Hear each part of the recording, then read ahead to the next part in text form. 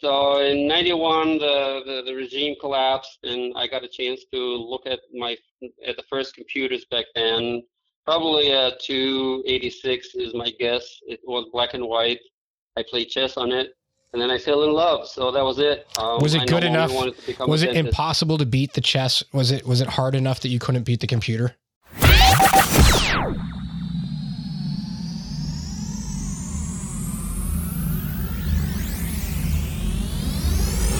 All right, welcome everyone back to Dissecting Popular IT Nerds. Today, talking with George Bika. Did I pronounce that correctly? Close it up. All right, well, you pronounce it so we get it right, because I can't do, It's pizza. It sounds like pizza, but with a B. Bitsa, George Bitsa, Yeah. Director of Information Technology. And you are you in Raleigh? It's nice down there. I've got snow up here. I am in Raleigh. Yeah. So why don't you just give me, and just for everyone knowing, if I sound a little bit, I don't know, hoarse or weird, this is officially Phil Howard's first podcast under the influence of COVID-19. I tested positive 2 days ago, and all of my kids, every single person in my family tested positive except for my one 11-year-old who had recently just gotten her tonsils out. So I don't know if that affects COVID. Maybe getting your tonsils out helps you not get COVID, but I'm about 2 days into this thing. And it's, some ups and downs. I'm not too out of it. I think I sound all right. We can still do this podcast, right? It makes it more. All right. Sounds good. Yeah. So I hope everybody is going to be okay, and you get all the mild symptoms and nothing else. Yes, God willing. So they're almost all cured already. I'm the last one that's following through on this. So let's start off with your day job and what you're doing right now. You're in, some sort of electrical manufacturing, which is pretty simple, what are we doing on a daily basis? That was me being sarcastic, by the way. Electrical. Yeah. In case anyone didn't catch that. My day on a daily basis is very different. I deal with vendors. I deal with large-scale projects and day-to-day problems that users have. I have a large staff of ITs, but most of them are actually outside the United States, mostly in China, but I also have staff in Vietnam. And as well as US. So I make sure that they work right now. For example, it's performance review time. So I got to prep and get ready for 2022 performance reviews and how much money we're all going to get out of this. If any. Is there what's the language gap? Is there any language gap working with a staff? And I mean, obviously we know there's a time difference, but is there a language gap with China and Vietnam, and how does that work? It is somewhat of a language gap, but it's definitely overcome. They speak English. Most staff are pretty decent at speaking English. I try to be very simple when I communicate with them, so that's very important. Keep it simple. Use simple words. Even though we're talking technical, they are brilliant guys, but I don't think the English language barrier is not a big deal. And I'm assuming, obviously, China and Vietnam, because of manufacturing, and I'm assuming there's a lot of manufacturing going on over there. Yeah, most of the manufacturing is happening there, and the headquarters is actually located here in Raleigh, North Carolina. And how about the Great Wall of China? Is there a firewall? Any firewall issues? How do you get around that? Yes, the Great Firewall of China. It's the first thing that we think about when we talk about it. Yeah. We have been dealing with that on and off ever since the company started manufacturing in China. We have somewhat overcome it by a variety of methods. The primary one is that now China telecom providers, China Telecom and China Unicom, are the two bigger providers of China internet services. They allow what they are called internet fast lane internet lines. So what they do is they have less checks and they go through less filtering than normal internet. It's a little slower speeds than what you would get if you got like a vanilla internet access for a business in Yep. China, Mm-hmm. but it actually has better performance for international. Interesting. And then the second layer that we use is we use VPN, site-to-site VPNs Mm-hmm. to connect to our cloud hosting, public cloud hosting in Japan and anywhere outside China. So that helps. So by using those two layers, we kind of bypass most of the restrictions of the Great Firewall. I have a few customers with manufacturing in China that have helped in the past get around the Chinese firewall. I don't know if you've heard of Cato Networks. It's a kind of like a global SD-WAN provider on their own network. So we've got basically, co-location in mainland China, and then we basically go from there to Hong Kong, and then we actually use the Cato network, which is like a multi-gig global network, kind of like a private MPLS backbone. So we use that as the kind of SD-WAN option for traversing back to United States, India, UK, all over the place. And that was one thing because yeah, that was one thing because what was happening was a lot of these manufacturers, China would Congress or whatever it was would go into do something, and they would shut down like the international VPNs or firewalls or something, and they would lose all their connection to the to the manufacturing warehouses, whatever we call it over there. So we had to find a way around it that way. But yeah, China Telecom, helpful. 49% ownership, whatever. However you have ownership in China, you can only have 49%. That's right.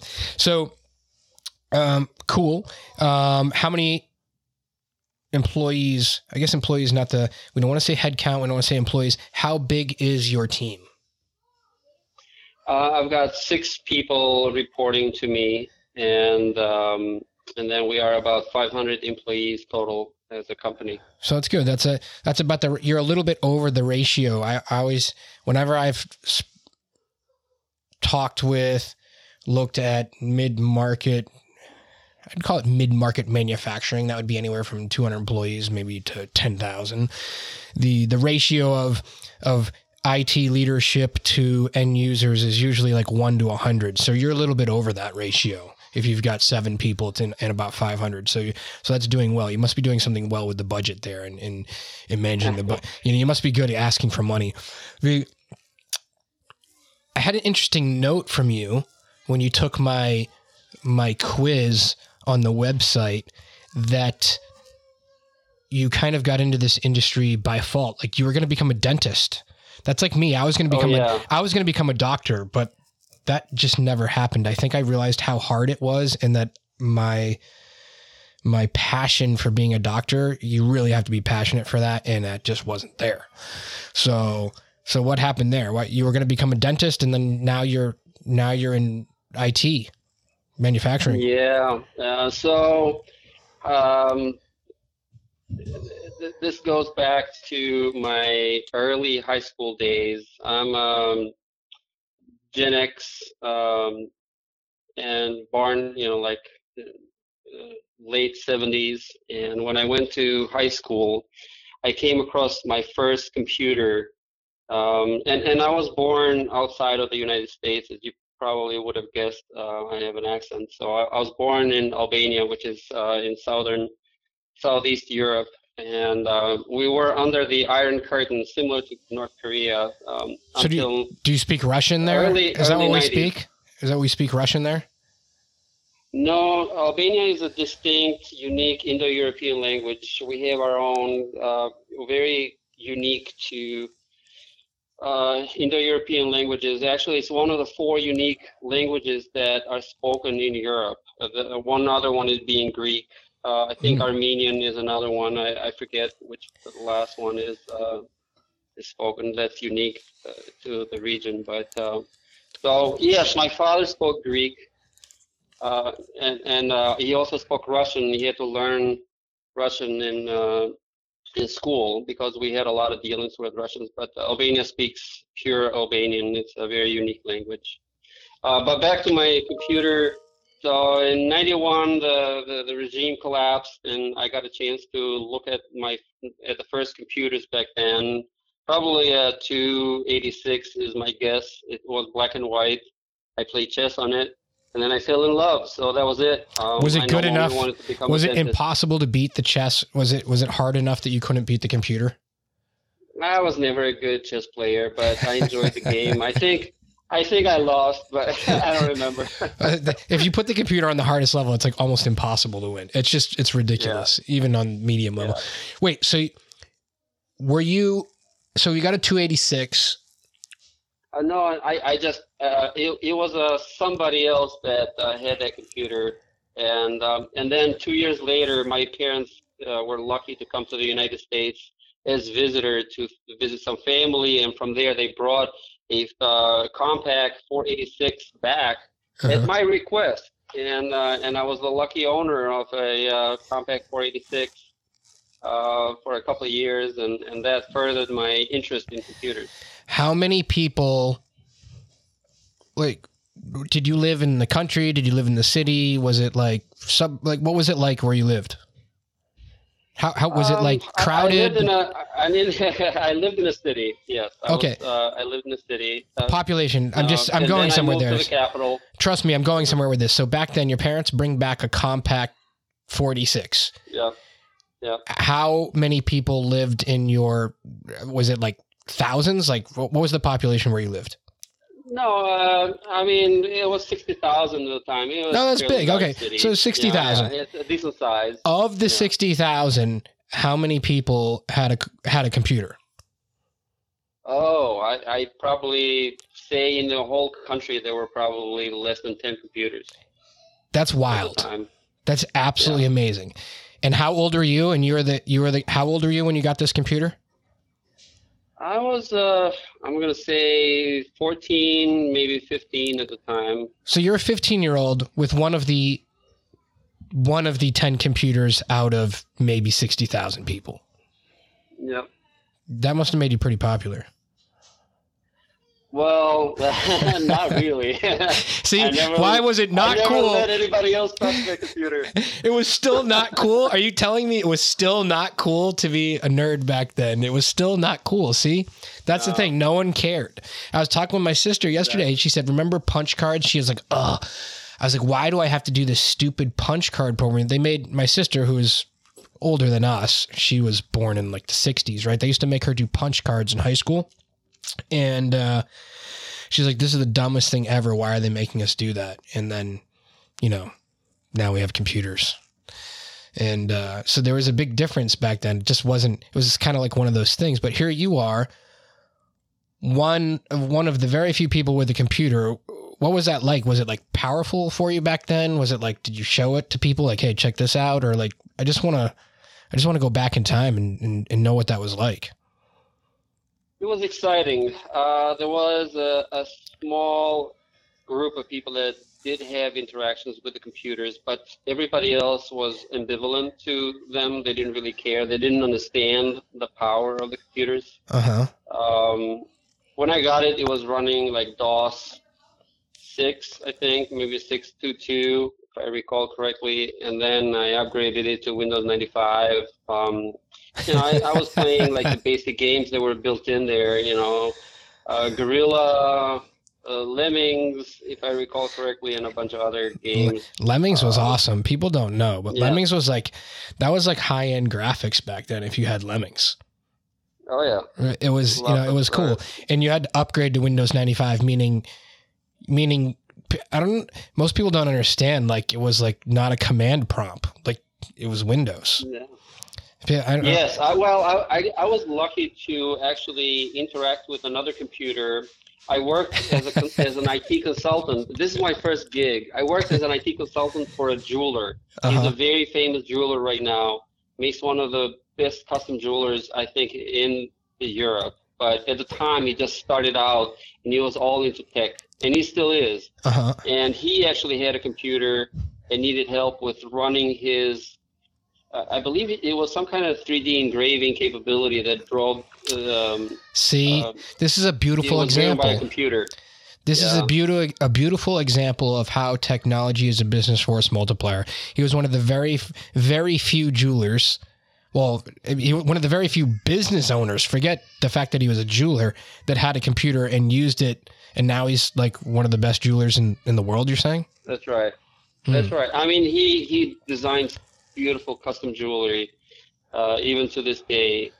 But I remember back then he needed help with running the computer because he still didn't understand this. Like, he understood that the technology was the future, but he didn't have the expertise. So he brought me in.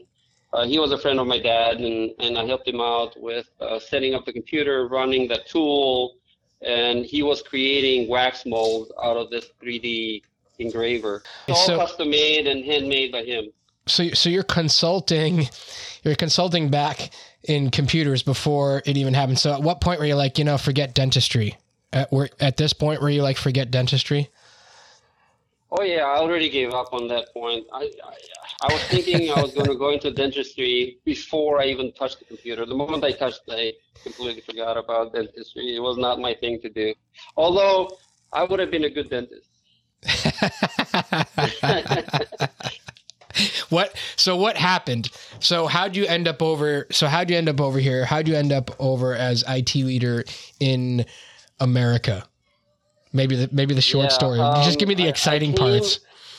Yeah. I came into the United States as an F1 student. My father was kind enough to sponsor me for the first year of my college, and then I had to kind of piece together the rest of the years. But that's a long story. And so in 1996, I came to the United States. I landed in Michigan to a small college there, and then I know you're going to ask me about my wife and how I met her and what Hotmail fits into this. Okay, let's get to the important stuff. So anyways, how did you meet your wife? So I came to the United States in 1996. And I needed an email address at that time, and I went to the college library and I signed up for a Hotmail. Hotmail at the time had just launched, or it was very fresh, and you could look up anybody in the directory because there was no spam. That's crazy. Yeah.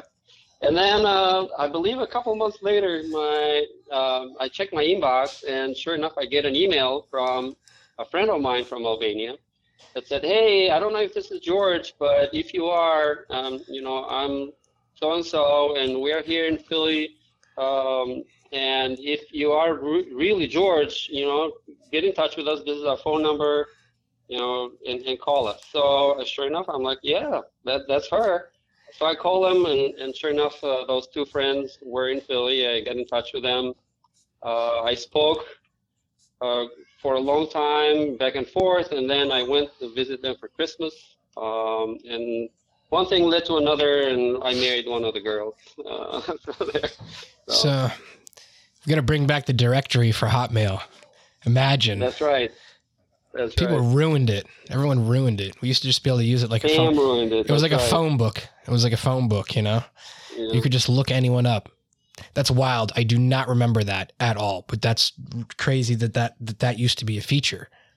I really don't remember that, which is I still have my old email address from Hotmail as an alias now because it's no longer available. But it's an alias to my Outlook.com email address still. So if you do still know my old email address, you can reach out to me still. And which happened. My old college buddy from that college actually reached out to me after like 20 years, really. And he said, "I don't know, George, if this email is still good." And sure enough, he lives in Ohio. He's a policeman right now. And we got in touch, and I was like, wow, blast from the past. I can't believe it. You kept my email address. So Hotmail twice for keeping in touch. Forget Facebook. So, yeah. Good. We're on a heavily weighted Microsoft platform, anyways. Considering that this is going to be released on LinkedIn, so yes. So everything Microsoft for the win everywhere. Which begs the question. I'm assuming are you guys on Microsoft? Are you on Teams? We are Microsoft. We are on Teams. Yes. Office 365, or I should say, Microsoft 365 now is a big platform, a big collaboration tool for us. We are all cloud-based. Most of our services are all cloud. I think the only thing that we run are some in-house tools for engineering and ERP. Everything else is cloud. Remember when cloud was the enemy? Like, it wasn't too long ago, like 2 years ago, like the cloud, like, no. Remember that? I think people abused the cloud. They saw the potential, but they didn't realize the cost. It was like insecure. People were worried. We're going to lose everything. Yeah. And it does take a little bit of a faith to give everything you have to somebody else and hope that they're doing backups, they're following correct processes. Well, I don't think hope should ever be a strategy. What do you think? No, definitely not. This is why there's audits. I mean, I'm just, going to hope my way that this doesn't happen. So what do you do in that situation? What kind of, I'm just out of curiosity, any best practices that you have as IT director, IT manager, leader, IT? I always say IT director because it's just a common thing that I think of. When I've been in this business for a long time, and there is certainly some flags and some questions that you can ask a vendor regarding their security and operational best practices. Vendor flags. I like this. The biggest indicator is certifications when it comes to compliance, whether it's some kind of SOC or some other compliance that they can provide to you. That means that somebody has audited them, make sure that they're doing their correct disaster recovery, they're following procedures for backups and all that correct. They are taking care of security, they're using encryption, What's the biggest red flag? Networks. What's the biggest red flag you ever ran into on a vendor? What was the biggest cover up? What was the biggest cover up? The biggest cover up. I'll have to look into this. Usually, here's what I find. Usually, the red flag is covered up with a strength. This is our strength. That's what I found. Do you know what I mean? Yeah. And really, that's just them selling around a hole in their system. Like I remember some guy saying, "We're not voice over internet protocol." No, that's not us. We're voice over PI. We're voice over private internet. We're like, what? Right. Like, what are you talking about? And really what they meant is you have to buy an MPLS circuit and have a point-to-point back to our data center in order for this stuff to work. Yep. If that makes sense. So they turned it into a strength. No. We're not voice over internet protocol. We're voice over private internet. And much more expensive. That's why. So questions to ask, red flags. So SOC 1, 2, HIPAA compliancy, some sort of SA, sort of government. Yeah, things like this. Okay. If they follow any government compliance audits, what are their security best practices, disaster recovery, how frequent they do it. If they don't have any certification, doesn't mean that they are actually bad, but you could ask them a questionnaire. We fairly often used to get questionnaires when I used to work at a company that did provide internet services, and we didn't really have compliance per se in a lot of the services, but we had that covered with robust backup and disaster recovery testing and all that other stuff. So gotcha. I think it's a degree of if a customer wants to test you, make sure that if you claim something, you better be able to back that up. If you say that you've got disaster recovery and the customer says, well, show me your disaster recovery that you did from 6 months ago or the last one you did, you better have some documentation that proves that you did that. Work-life balance as an IT director. Yeah. We have people that work like crazy and work all hours of the night, and how do you manage that, considering there's really no end in mind when it comes to technology? Or have you gotten to the point where it is automated and you feel like you're just steering the ship, so to speak? Yeah, that's a tough one. It's a personal choice, and you as a person have a responsibility to live first and then work to be able to provide for that living. This is my philosophy in life. So my thinking is my baseline is 40 hours. If I can do 35 hours for the week, that's great. But baseline is 40 hours. I'll do extra hours on a one-off, but I won't commit to 60 or 80 hours every single week. So, for example, you mentioned that there's a time gap between me and my team in Asia. Mm-hmm. So, how do I communicate with them? Well, I have one-on-one meetings with them every week. I dedicate about 20 minutes for each person, and we speak every Monday night for me, which is Tuesday morning for them. And then I have on Thursday, I have a group scrum that's about, I'll say, 40 minutes long, that we talk about all our projects and all that. And again, that's on Thursday? At 9 p.m. That's on Thursday? Yeah, okay. Yeah, Thursday night for myself. It's Friday morning for them. Mm-hmm. So how does those hours that I have to spend, it's about an hour and a half that I spend on Monday and about an hour that I spend on Thursday. How does that fit in on my work schedule? Well, I leave a little early on Monday and I leave a little early on Thursday. That's the end of it. I mean, I don't have to commit 8 hours in the office and then do an extra hour and a half on top of that on Monday. So I have to find that balance. And this is my philosophy. If you are working consistently 60 hours or more, that means you are you need somebody else. You need to hire somebody else because you're not really. It's a disservice to yourself, and really you're going to end up burning out. And unfortunately, in IT, burnouts are fairly common if you don't really follow that good life-work balance.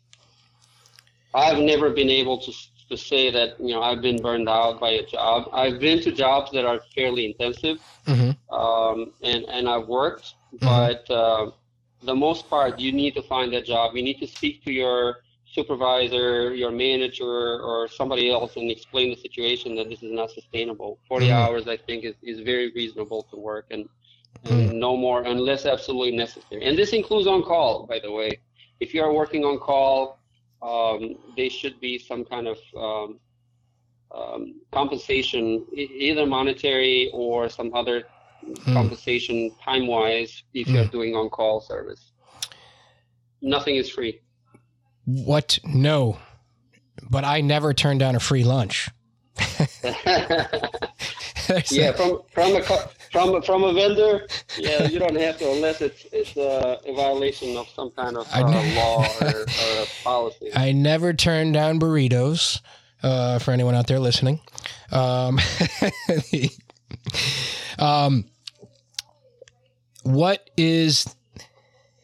there's a difficult kind of weird conundrum for IT leadership, meaning only in the last 2 decades has it become a real job. 2 decades, maybe more than that, maybe 3 decades. We'll give it 30 years, but really 20 years. In the last 10 years, it's really gotten crazy. Amazon blows me away.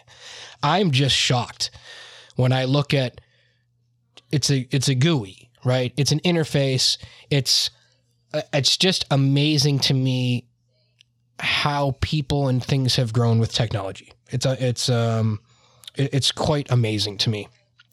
So with that, it's like a whole new frontier of, I don't know what to do, or like what's the end game. I think doctors had an end game, retirement of some sort. Lawyers had an end game, right?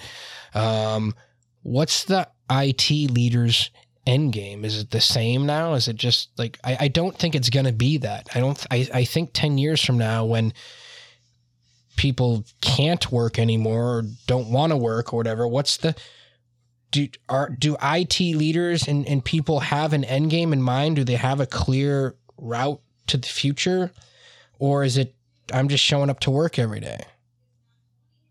Yeah, that's a loaded question because it has a lot of nuances to it. So first of all, you're absolutely right. 10 or 20 years ago, the IT landscape was much more simple.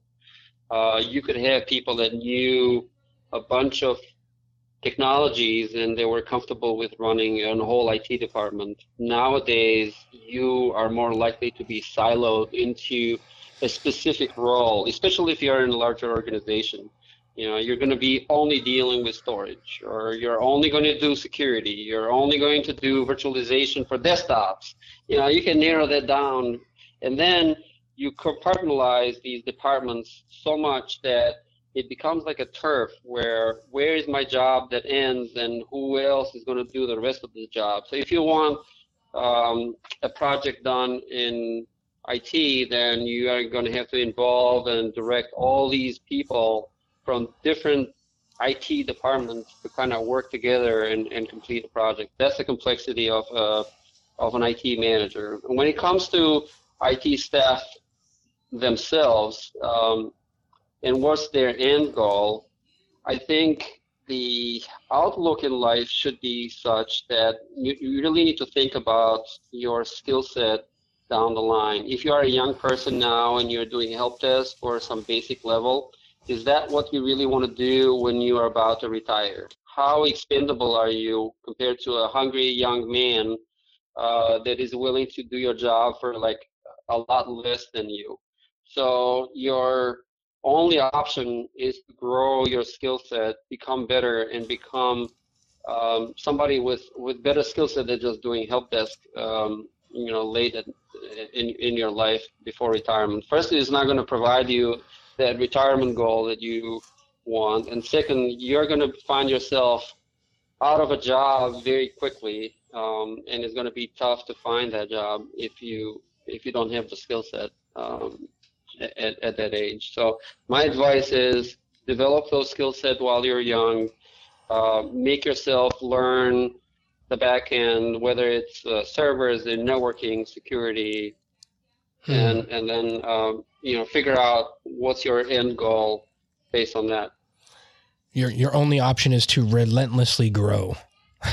Yeah. I like Unfortunately, as somebody has said, technology changes every couple of years, which is still true, although I would say less so now. Maybe every 3 years technology changes, but it still changes radically. So you still have to keep up with endless changes, constant changes all the time. Nothing is static in this world. I look back at technology, even 3 years ago, it was so different than today. You got to keep up with everything. Always learn. Otherwise, you're going to fall behind and you're going to be discarded. Employees or employers are ruthless in that regard. Nothing is static. If you're overpaid and underqualified. Nothing is static, even your IP addresses. They're not. That's right. There should be some, should coin that quote or something. There's got to be some quote there. It's not, right? Because we're going they're just not. They're going to disappear. There's going to be no more static IP addresses. IPv4 and IPv6. No more IPv4, exactly. If people are not learning IPv6 now, they are going to be obsolete at some point. Nothing is static, even your /29. I like that. I feel like we should coin that. I wonder if that's ever been done. I wonder if that's ever even been said before. I like that a lot. The manufacturing, I never even thought about this, but I would think, how's the supply chain and how's the supply chain affecting you? We're in... Didn't sound too excited. We're suffering, I could say. I mean, we are embedded in the manufacturing supply chain. We don't actually produce anything per se, but we are part of a larger electronic manufacturing flow. So any chip shortage, any COVID situation impacts our production lines and our bottom lines directly. It has been difficult a couple of years. Most of the time, the factories tend to close down for a week or two if there is a COVID infection. Plus, the chip shortage has slowed down manufacturing of the products for our vendors. For our clients. So it has impacted our bottom line for sure. I used to have a larger team actually, and I've had to let go of some of my team members, even though it was tough. But unfortunately, it was required because we shrank down as a business. And I'm hoping that 2022 is going to change things around. the semiconductor industry just announced like a crazy, I think it was $500 billion profit this year, even though there's a chip shortage. So I'm assuming 2022 is going to turn this around, and it's just going to be up from here. And do you think that profit was because, is that profit just due to supply and demand? Like just people could charge more money? Like I want to go buy a Ford. Probably so. I mean, you look at the car industry, for example. Oh, you read my mind, because I'm going to, I was like, I'm going to buy I just want a new, I don't know, diesel Chevy. So heck no, it's 120,000. I'm looking for a car to buy. Yeah, exactly. So right now, the price of a car from 2019 to 2022, it has jumped up by $10,000. This is the average car price. It's crazy. $35,000 or 30-some thousand dollars in 2019. It is now $43,000 in 2022. It's insane. And this is a new car average. Yeah. And if you go anywhere, if you go to any dealer, you're lucky to find 5 cars in the whole lot. When I went there, I was shocked. I thought they were remodeling and they had moved the cars somewhere, and they said, no, this is all we got. And if you don't buy this right now, in 2 hours, I'm going to sell this to somebody else. It's like the sales guy's the easiest job ever. Yeah, okay. Yeah, right now. But I don't know in next year. I think you look at the parking lot fields in somewhere in Texas or Michigan where all these cars are parked. They're waiting for chips to be put in, and they're going to be sitting there for a couple of years with no chips. And then once they put the chips in, they're going to flood the market. So we're going to have, in my opinion, a flood of new cars, and the prices of new cars are going to come down significantly, hopefully from this competition. But it's going to be look bad for the salespeople at that time. I don't know. I mean, it's going to be... The salespeople never have it bad. Like they do well in a down market, they do well in an up market, so they'll just sell more. They'll just go for quantity at that point. But who is going to buy these cars that have been sitting in the parking lot for 2-3 years, though? I don't know. If I get a good deal, you better give me a good deal. Yeah, exactly. What we need to do is pull the chips out of the car. Can't we just go back to making cars simple? I've never been more disappointed by the... So there was a discussion, like let's do cars that are back with the carburetor and no electronic. Yeah, let's do it. I'm like, is it cold? The car won't start. Is it, we're not driving anywhere anyways. The car won't start. The carburetor has all kinds of other problems. Computers are really good at making cars fuel efficient and keeping up with the standards. So we definitely need computers, unfortunately. Well, it has been a pleasure having you on the show. If you had any one piece of advice, major piece of advice to people out there listening, as a person who somehow convinced his parents to bring a 486 back on the plane, I'm assuming it was on the plane, back on the plane to Albania, all the way back, and then to come all the way to America, find your wife via Hotmail, which is really cool, and been through quite a bit of growth, and I would say minor tribulations. What is your piece of advice to people out there listening? For the IT managers that are looking to get their budgets filled, I say, and this, I don't know exactly what the exact U.S. expression is, but my expression is, if you want a bunny, ask for the donkey. I don't know if that makes any sense, but it's funny. Okay. Yeah. So you're saying... Just ask for a little more than what you really need so you can fill in your budget. For the regular hands-on folks, keep your work-life balance with your family in mind. That's the most important thing in life, and it's not the job. Job should only be there to support you for your life events. So be there for the family. Time flies by really fast. It's easy to let stress. Yeah, man. Yeah. It's easy to let stress and a sense of, and when I say sense, it's merely a sense of urgency and impending events and all kinds of crap going on in your life. It's easy to get wrapped up in a sense of, oh, I'm just so overwhelmed, right? But I think what I've just found this from my own periods in life where I just said, I don't give a crap and I'm just going to ignore everything. What I found is that when I did that, not much changed. I still did okay.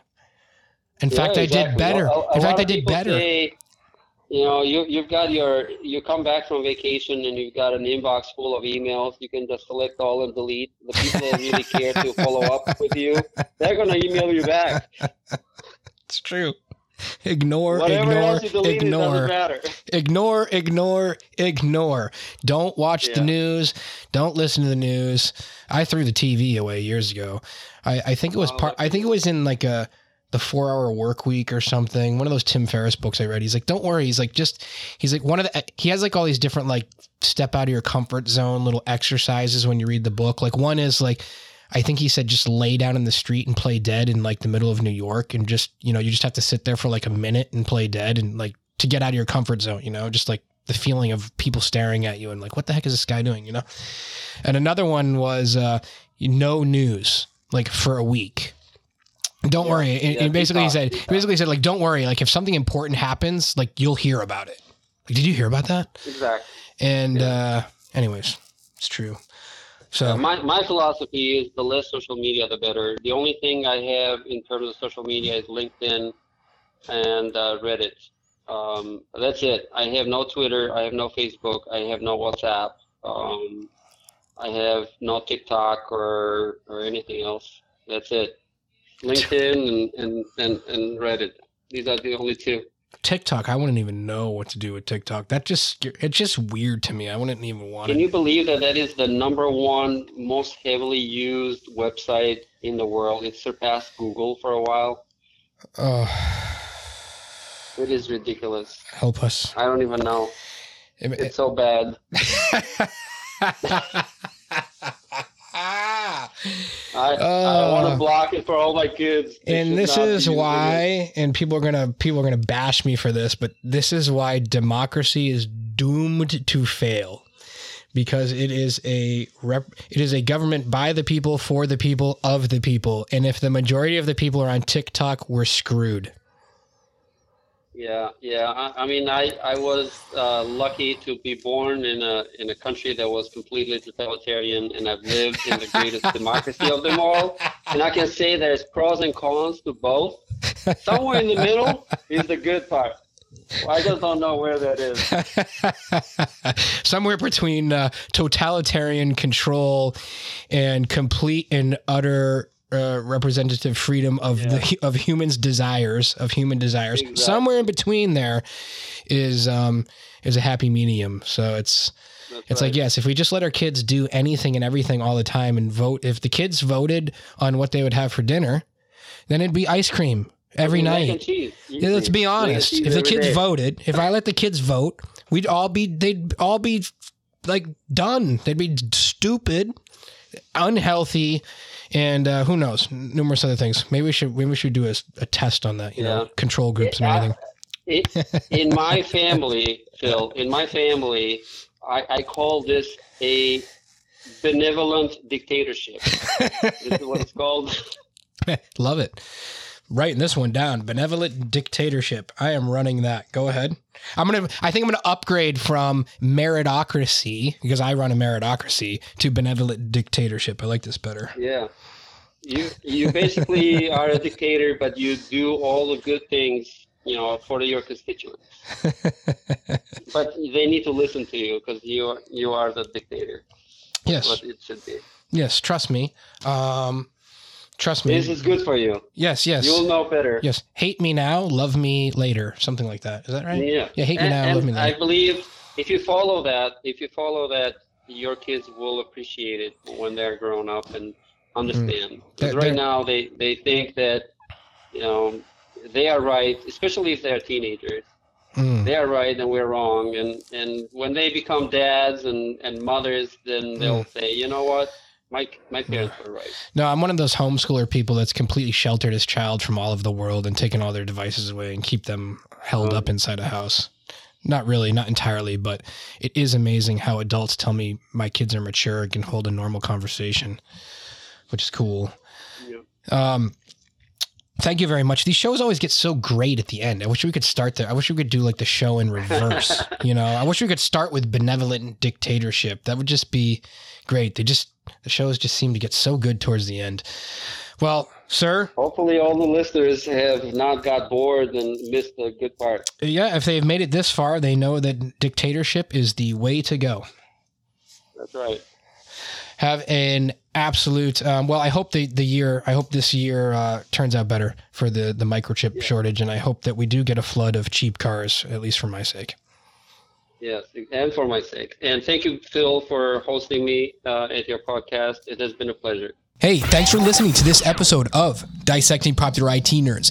If you like this or any other episode, make sure you rate it and share it with one of your friends. And remember, when it comes to IT, you always need to be dissecting, analyzing, and improving.